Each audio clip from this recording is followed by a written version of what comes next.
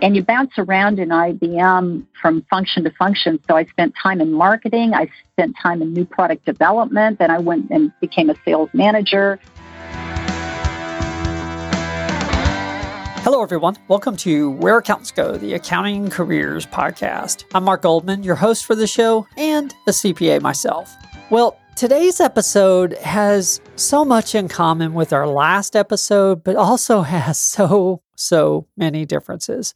Today, we have Gail Crosley joining us, a widely recognized consultant to some of the largest accounting firms in the marketplace. And she's going to share her unique and, frankly, rather unusual career journey for an accountant. In our last episode, we had a guest that had spun her love for poker into a niche. And so there's some similarity from the standpoint of finding your natural interest and talents and using those to form your career. But Gail's journey is quite different, or was quite different. In this episode, you're going to hear how Gail started for just a few years in accounting before basically being actively recruited into a new sales program at IBM, the computer giant. And then how that, along with her interest in technology and accounting, launched her into the marketing, product development, and sales world, and then later into tech startups before eventually founding Crosley & Company. Crosley & Company is a consulting practice that helps accounting firms with not just their marketing, but truly with their growth. This was one of those episodes where I truly wish I had another hour or two. There was so much to take in and learn. You're really going to find a lot of value in this particular interview. And if you do enjoy this particular interview, of course, please leave us a rating in your podcast app if you can spare a few seconds. And if you can spare a minute, please write us a review as well. I love it when we see those. We always appreciate new ratings and reviews. It helps others to find the content and end up choosing to share it out as well. And as always, if there's anything I can do for you in your own career or for any accounting associations that you're involved in, please reach out to me. I'm very findable on LinkedIn. Just search for Mark Goldman, CPA, and I'll pop right up. Well, with that, let's go ahead and get started with today's guest. Here's Gail Crosley.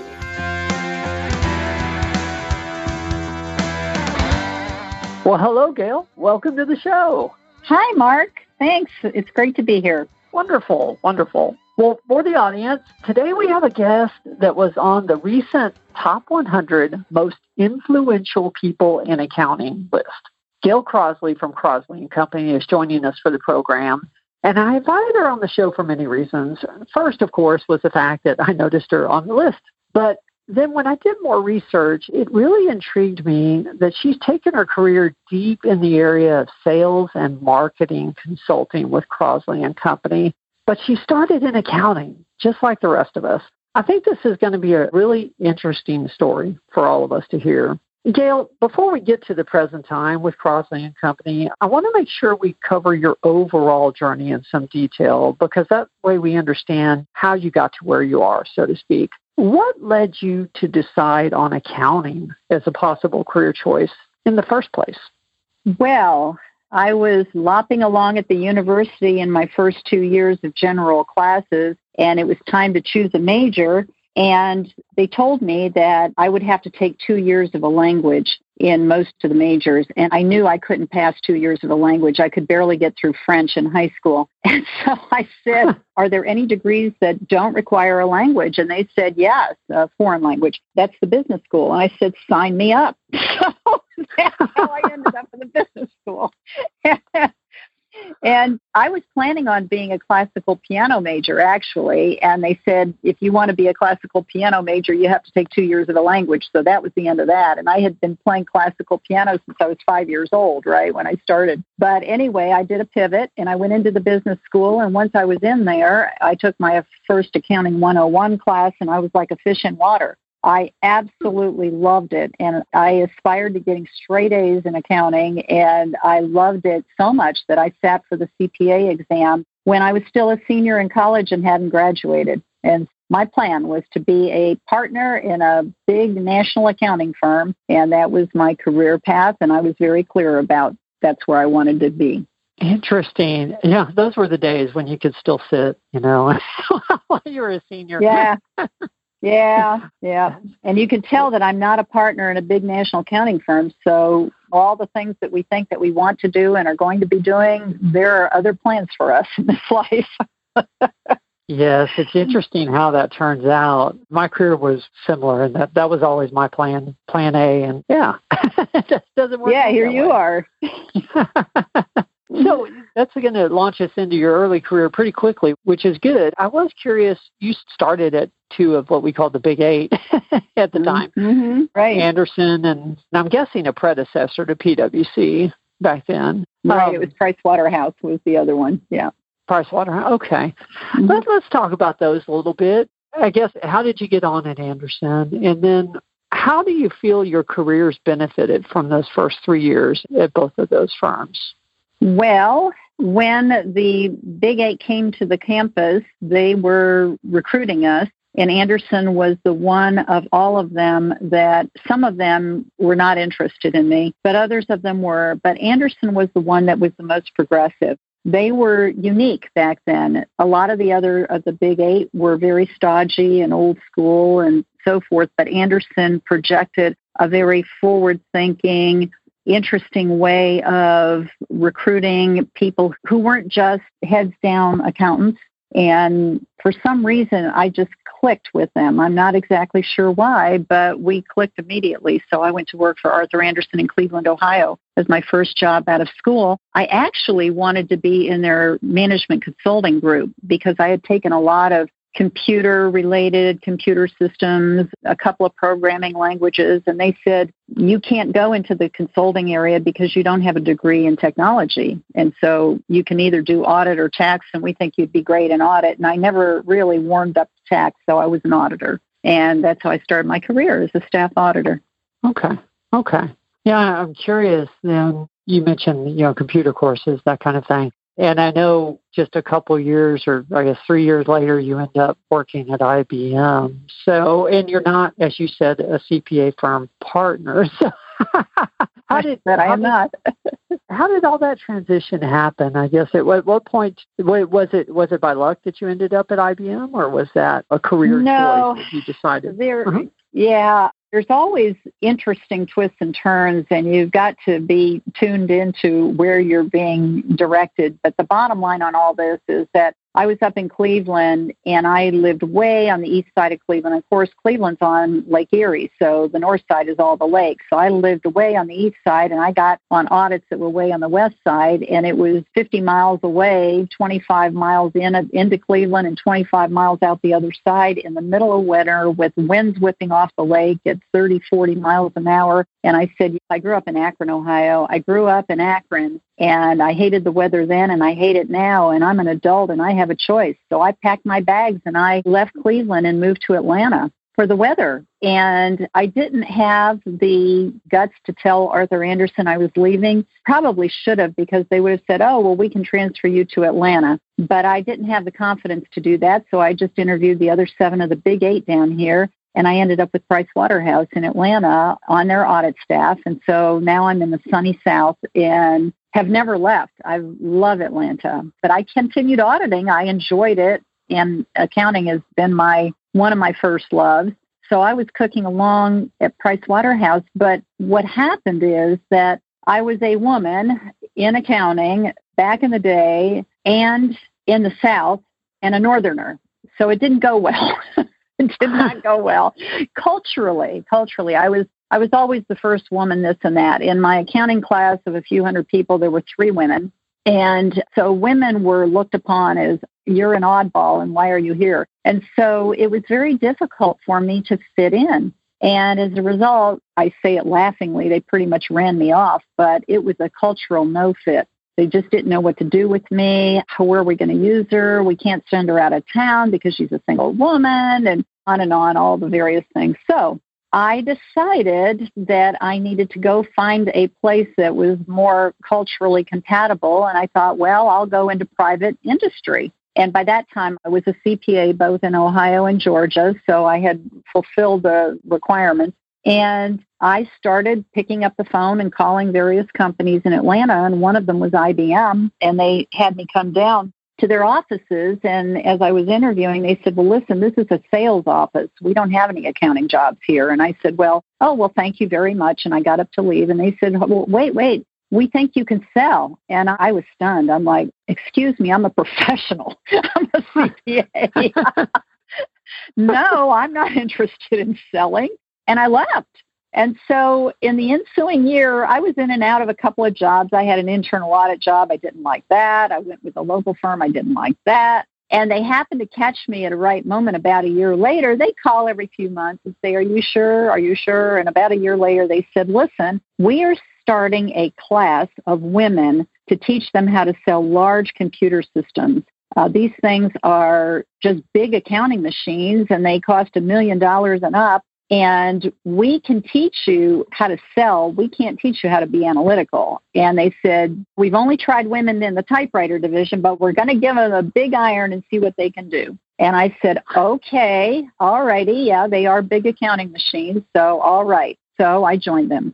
And the rest is history. I was there 12 years, and they taught me how to sell. And believe me, I didn't have, in my estimation, a sales bone in my body. I told you about how lacking in confidence I was. I didn't even have the guts to tell Arthur Andersen I wanted to transfer. And they did that. And so in the 12 years that I was there, I went up the corporate food chain. I started in sales. And you bounce around in IBM from function to function. So I spent time in marketing. I spent time in new product development. Then I went and became a sales manager. And I was clipping along with promotions every couple of years. So I thought, wow, I could be the president of this company or some company at some point in time because I really like this stuff. So that's how I got into sales.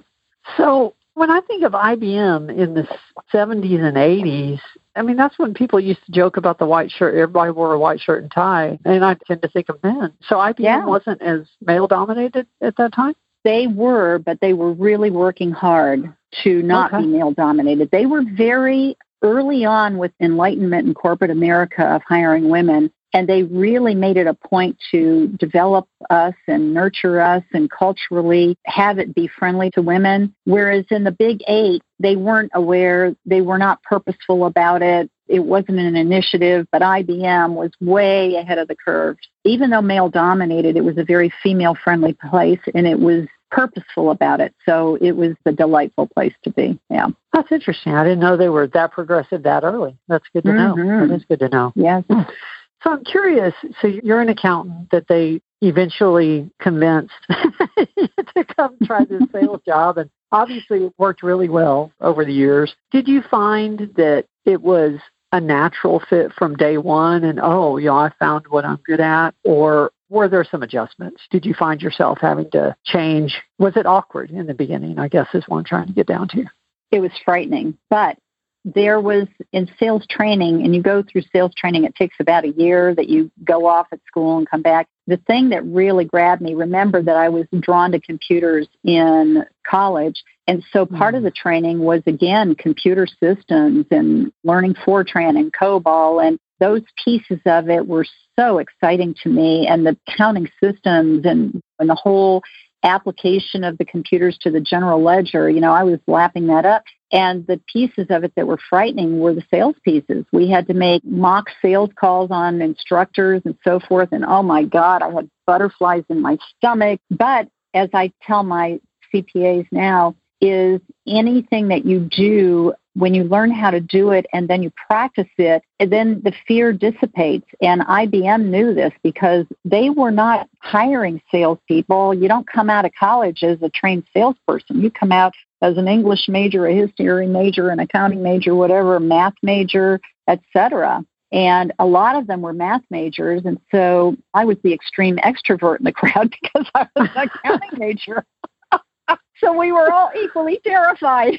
And I remember all those conversations about being equally terrified. But after a while and after practice and after you're going out with senior salespeople and so forth, it turned out that they found some things in me that I didn't even know I had in there myself. Okay. When you're a CPA in a room full of mathematicians and statisticians, you're the party animal. So Absolutely. Absolutely. It's true. And as introverted and wallflower-ish as I was, believe me, everything is relative. I want to make sure I don't speed through that time before we get to what you do now. 12 years is a long time at IBM. Are there any, milestone experiences or lessons that you look back on from your time there that you can identify as, wow, that helped me be better at what I do now? Learning this and that, or this experience really helped me to be able to do what I do in my practice now. There were a couple of things. The first thing is because they moved you functionally from sales to marketing to product management to back to sales and marketing and back and forth, I found that I liked all three of those functional disciplines equally well, and I was equally capable in all three. And this proved to be a strength and a weakness. And the strength was that I loved them all, but the weaknesses, I could never declare one. So when I left IBM after 12 years, the companies wanted to pigeonhole me into one of the three of them, and I didn't want to be. And I found that because I left and went into early stage technology companies that I wanted to have responsibilities that included all three, and I never could. So if I was a VP of sales, I wanted to be over in marketing. If I was a VP of marketing, I wanted to be in sales. If I was a new product, it was like, no, I want a job that has all three, which is now what I use all three of those functional disciplines, and I help in helping CPA firms grow. But it was that I was multi-talented in all three of these functional disciplines. So that's one thing I learned. The second thing that I learned was that I'm very creative. I did not know that. Well, accounting doesn't tend to be, you don't think of accounting as being creative, although it can very much be. But I turned out to be a very creative person, did not know that. And so there were things about me that I realized as I was going through IBM, and IBM I call good potty training. They really taught you what it was like to be a business person. And in so many ways that a lot of the lessons about just raw being a business person, being able to operate at the executive level because we were selling to high-level people in banks and other kinds of organizations, that those lessons carried forward so that I was relevant in any business environment that I encountered subsequent to IBM. The last thing that I learned was the value of good management. I worked for some of the best bosses that I have ever had before or since. I mean, like incredibly talented because they put a lot of investment in people development and in managing people and in teaching you how to manage people. So I went through a lot of management training classes myself in terms of how do you manage other people. And I was not a natural at it, but they taught me how to do those things. So it was a great experience. They were also, by the way, a very upstanding, good, positive culture. People-oriented, do the right thing. I remember that one of my bosses that I worked for, I had a peer that did something that was not a good thing to me. And the motto of IBM was respect for the individual. And they taught us what behaviors they expected. And his behavior toward me was not a good behavior. So I went into my boss and I told him about it. And he said, don't worry about it. Just brush it off. And I walked out of his office very discouraged because that was not how IBM taught us to be. And he called me into his office the next day and he said, thanks to you, I didn't sleep last night. I said, oh, my God. And it wasn't my boss. It was my boss's boss. Okay. I mean, he was a big cheese. And I said, oh, dear, he's going to fire me. And he said, but I want to thank you for that because you're right. He shouldn't have done that to you. And I'm going to take care of it. And that's not the way we do things at IBM. So they put their money where their mouth was. And I took those lessons forward with me to see and notice what a culture is really like and what you want it to be. Wow. Yeah, those experiences and those bosses are very valuable. Yeah, you don't always encounter that. That is tremendous. Well, yeah. I'm not sure. Yeah, I know you mentioned a couple companies in the middle of IBM and starting your firm. And what I'm really curious about is what the decision-making process was like to start your own firm. So I don't know if you want to go over the stuff in the middle or not, but what was the decision-making process like, and what led you eventually to say, I'm going to hang up a sign that says Crosley & Company? Well, after I left IBM, and I left them because we had a major reorganization while I was out on maternity leave with my first child. And I told my boss at the time, don't shuffle me out of the deck. I'm coming back in 6 weeks. And he said, okay, no problem. And when I came back, I had been shuffled out of the deck and I had been moved sideways into some parking slot. And I decided, okay, as long as I was climbing the ladder, then I was good. But I didn't aspire to be in a parking slot in some staff job forever. So I quit. And I went into venture capital backed early stage and startup companies for the next decade almost, in and out of companies in technology. It is the revolving door. The company starts, then it grows a little bit, and then they shift strategy, and then you're out the door, and then you go and look for another one. So I did that for several years there. But the nice thing about that is I was learning what a startup looked like, which was the antithesis of the big behemoths that I had been in. So now I was getting in the other, being in a venture capital-backed startups and so forth is as different from the big companies as Venus is from Mars. And so I was on a totally different planet now and learning skills, how to grow a business, how to get it off the ground, blah, blah, blah, for years. And finally, there was a stint in there where I said, I want to start my own business. And it was not Crosley and Company. It was called Synchrony Networks. And what we did was implemented local area networks, which were client-server-based technology for small companies that were up to 100 employees. And I started this from scratch by myself. And I said, even if this doesn't go anywhere, it's an on-the-job MBA. And it certainly was. Oh, my goodness. So now I am sitting in my bedroom with a telephone going, now what I do? So I had to, from scratch, I had to say, okay, what kind of business should I be in? Let me envision it. Now I know accounting, sales, marketing, new product development. That's a really good set of skills. And so I started Synchrony because I had a friend who said this client server thing is taking off. It's going to replace the mainframes. And he had a company that was modest, about 20 people in the executive search business, by the way. And he said, if you want to get into the local area network business, then I'll be your first client or customer.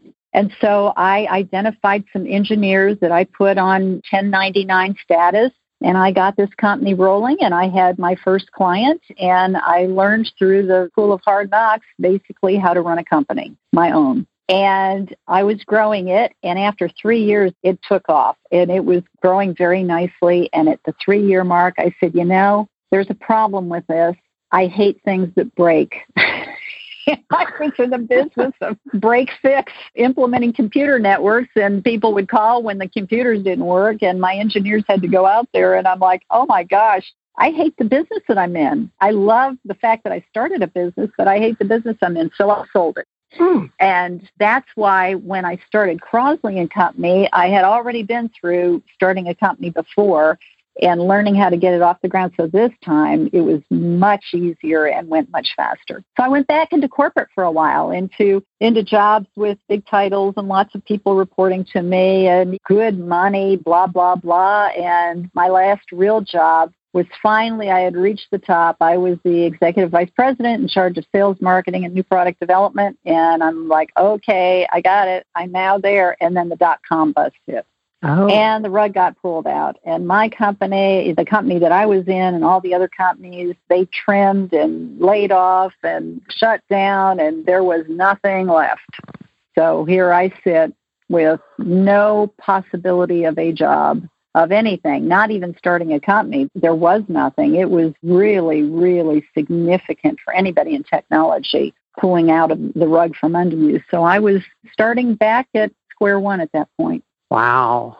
So did you start Crosley and Company with the same specialty as you have now in helping firms with revenue growth issues, or did you have a little different focus in the beginning? Because it's quite different from break fix and high tech. Yes, yes, it is. All righty. So how this got started is now I knew how to evaluate the market and identify where you should go in a market. So the last time was just, I had a friend and he had a need and he said, I'd be your first customer, which is not how I recommend that you start a business. Although you don't tune out the opportunistic possibilities. So what you do is you look at a market strategically and say, what is needed in this market that is not there? I call it a market hole. What would people want that they do not have now? So it was a very different way of starting a business because I knew this now from all my years. And I said, okay, let me take an inventory of what I know. The thing that I know the best is sales, marketing, and new product development and how to drive revenue. I know how to get a company off the ground. And I know if something's already off the ground, how to take it to the next level from startup all the way through big like IBM. And so once I said that, I said, now that's one piece, but that doesn't really matter because the only thing that matters is what does the market need? Do they need any of this stuff? And if they don't need any of this stuff, then you can't do anything with it. And technology, they didn't need any of that stuff. So I had to leave technology behind, park it on the shelf, and go into places that I knew or that I felt like I could really get to know, kind of like I got to know client server because I didn't know any of that stuff when I started that. I was starting from scratch, hitting the books, going to classes. And this is a very important lesson that just because you don't know something doesn't mean you can't do something. You can take your gifts and figure out what the application might be.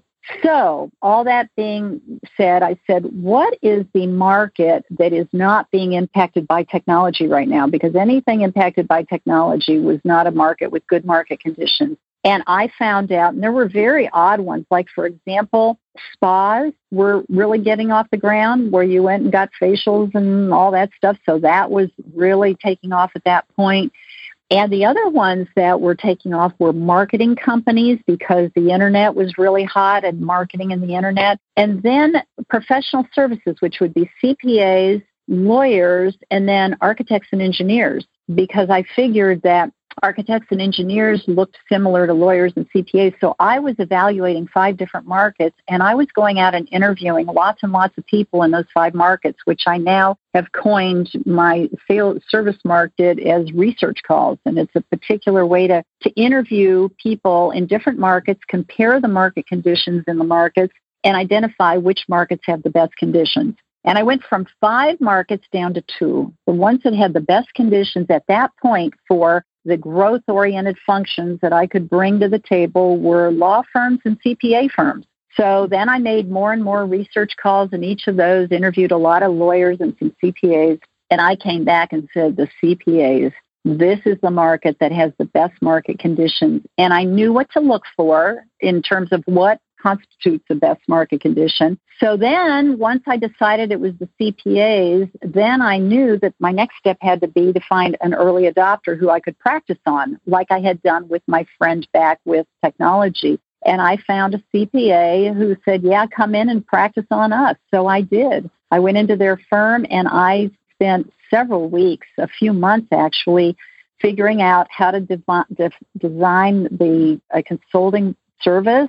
I was figuring out, of all the ways that you could help CPA firms with growth, what would be the various ways you could help them. And there were several different ways. And finally, by process of elimination of a lot of continuing research calls, I finally found the market hole. And then it was a go. I was ready to go. I was doing the research calls. I was doing the early adopter project. And I was crafting a methodology, as you can tell, as to how to teach firms how to do this. How do they go and find their markets? How do they go and find their early adopters? How do they find what service the market needs? How do they package it up? How do they launch it? How do they get it off the ground and all that stuff? And so I was doing 2 things. I was getting my company off the ground, and I was creating a methodology for them to either get their company off the ground, or if they were already off the ground, to take it to the next level. So that was the process of, I call it leaning in and leading out, opting in and opting out,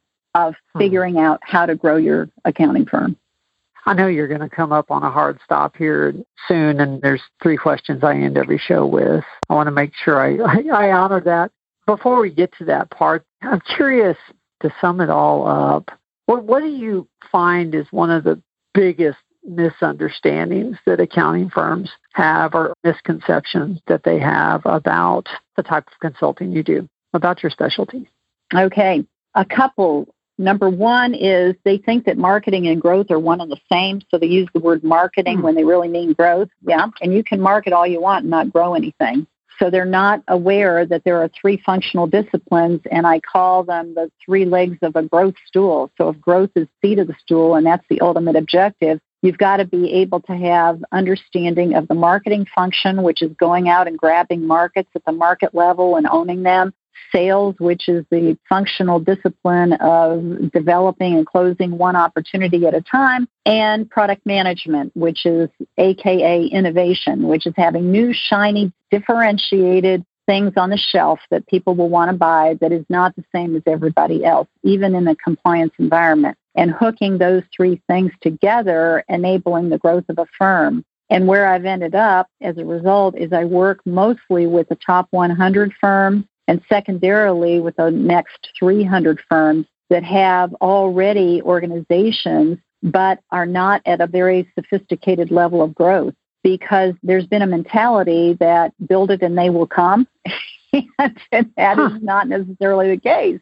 And there's a mentality that we are in a compliance business and you have to have an audit, you have to have a tax return done, and therefore there's plenty of opportunity for everybody. But we're in a mature market now where it's not the case, because it's a very, very competitive market. We have over 600,000 CPAs resident in over 40,000 CPA firms. And so there are principles of growth, I call them generally accepted growth principles, that need to be adhered to, especially if you want to grow, and you want to grow the quickest that you can grow, the most efficient you can grow, the most profitable you can grow, and the most sustainably you can grow. And that's where I live right now, is I work with these firms, the managing partner and the key partners at the top of the firm, in terms of learning how to lead growth, not just do it. So a lot of CPAs say, okay, I'm going to roll up my sleeves and I'm an individual contributor. I have a book of business. I can go out and grow and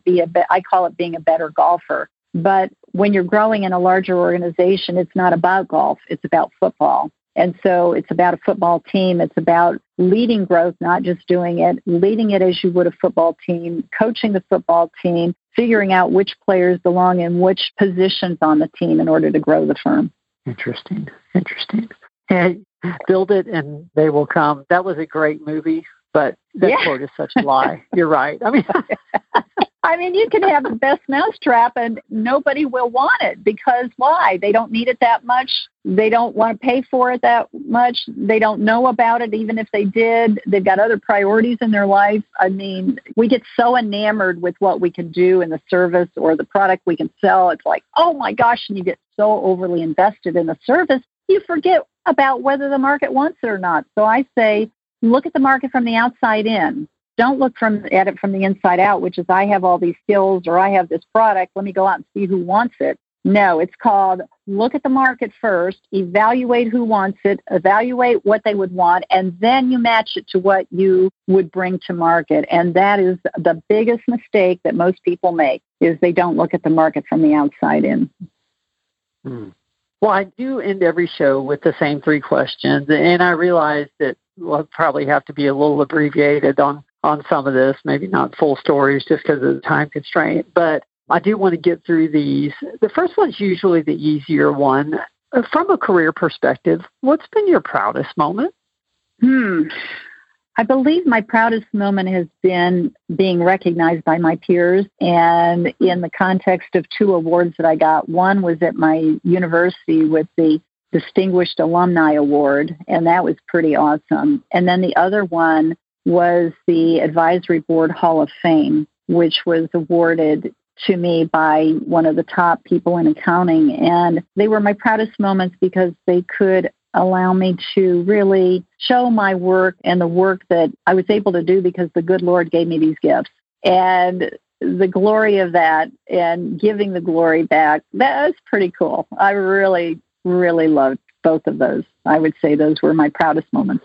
Wow. Advisory Hall of Fame for what you do. That really does say something. Wow. My gosh. Yeah. Second question, or request, I guess. Tell us about a lesson that you've learned the hard way and a little bit about the situation behind it, because that's how we learn.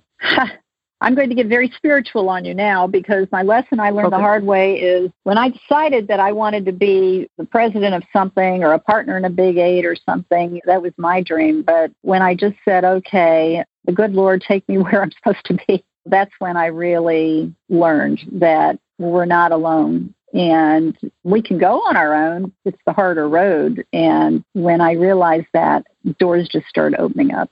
And that's how Crosley & Company got launched. It was amazing. Amazing. Yeah. Yes. It's amazing how often we ask God to bless our plan. This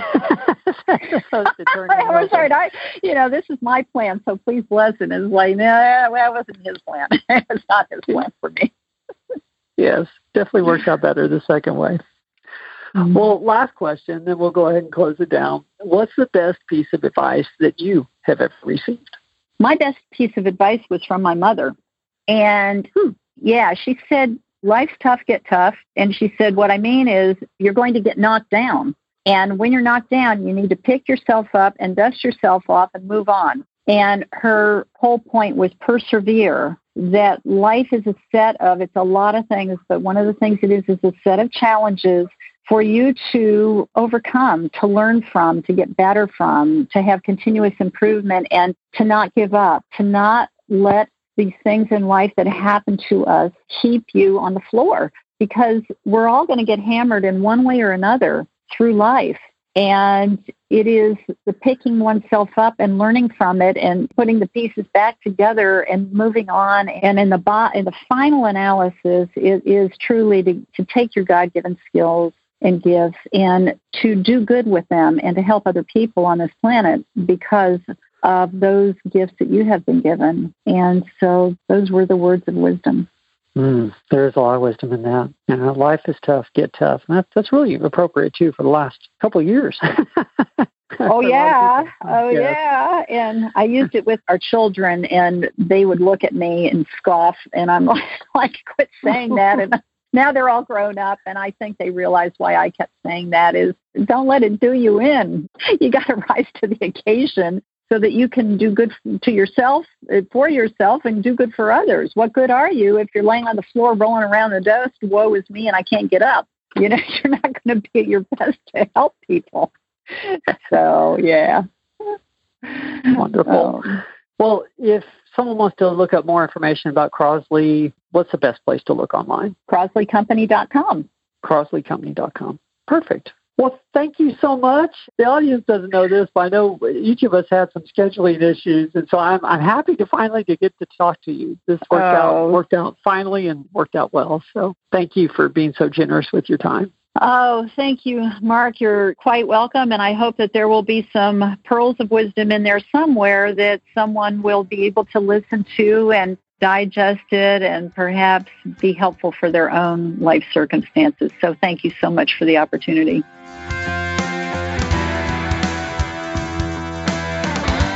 Well, that was my interview with Gail Crosley of Crosley & Company. And I really did mean it when I said it in the intro. I could have stretched that interview for another hour or two and gotten just that much more value out of it. I really enjoyed that conversation. And I think a couple of the reasons I really enjoyed it are, number one, it just goes to show that you can do practically anything when you start with a background in accounting. When you get that foundation in basic business principles, you can take that practically anywhere, even into a much different area like sales and marketing. And then secondly, I just found a lot of good business truth, a lot of truth about sales and marketing and product development and company development in what Gail was sharing in this short period of time. You can tell that she really is a subject matter expert in her field. I personally really enjoyed this one. I know I've mentioned this before, but seriously, if there's anything I can do for you in your own career, please don't hesitate to reach out. I've been getting more and more of those messages on LinkedIn and emails, and I really do enjoy helping individuals with issues that they're facing. So if you're facing an issue in your career and you'd like a non-biased third-party opinion, please reach out to me. I'm happy to help. Just search for Mark Goldman, CPA on LinkedIn, and I'll pop right up. Well, I guess we'll wrap it up with that. This has been another episode of Where Accountants Go, the Accounting Careers Podcast. And as I always say, we'll see you next week. There's more to come.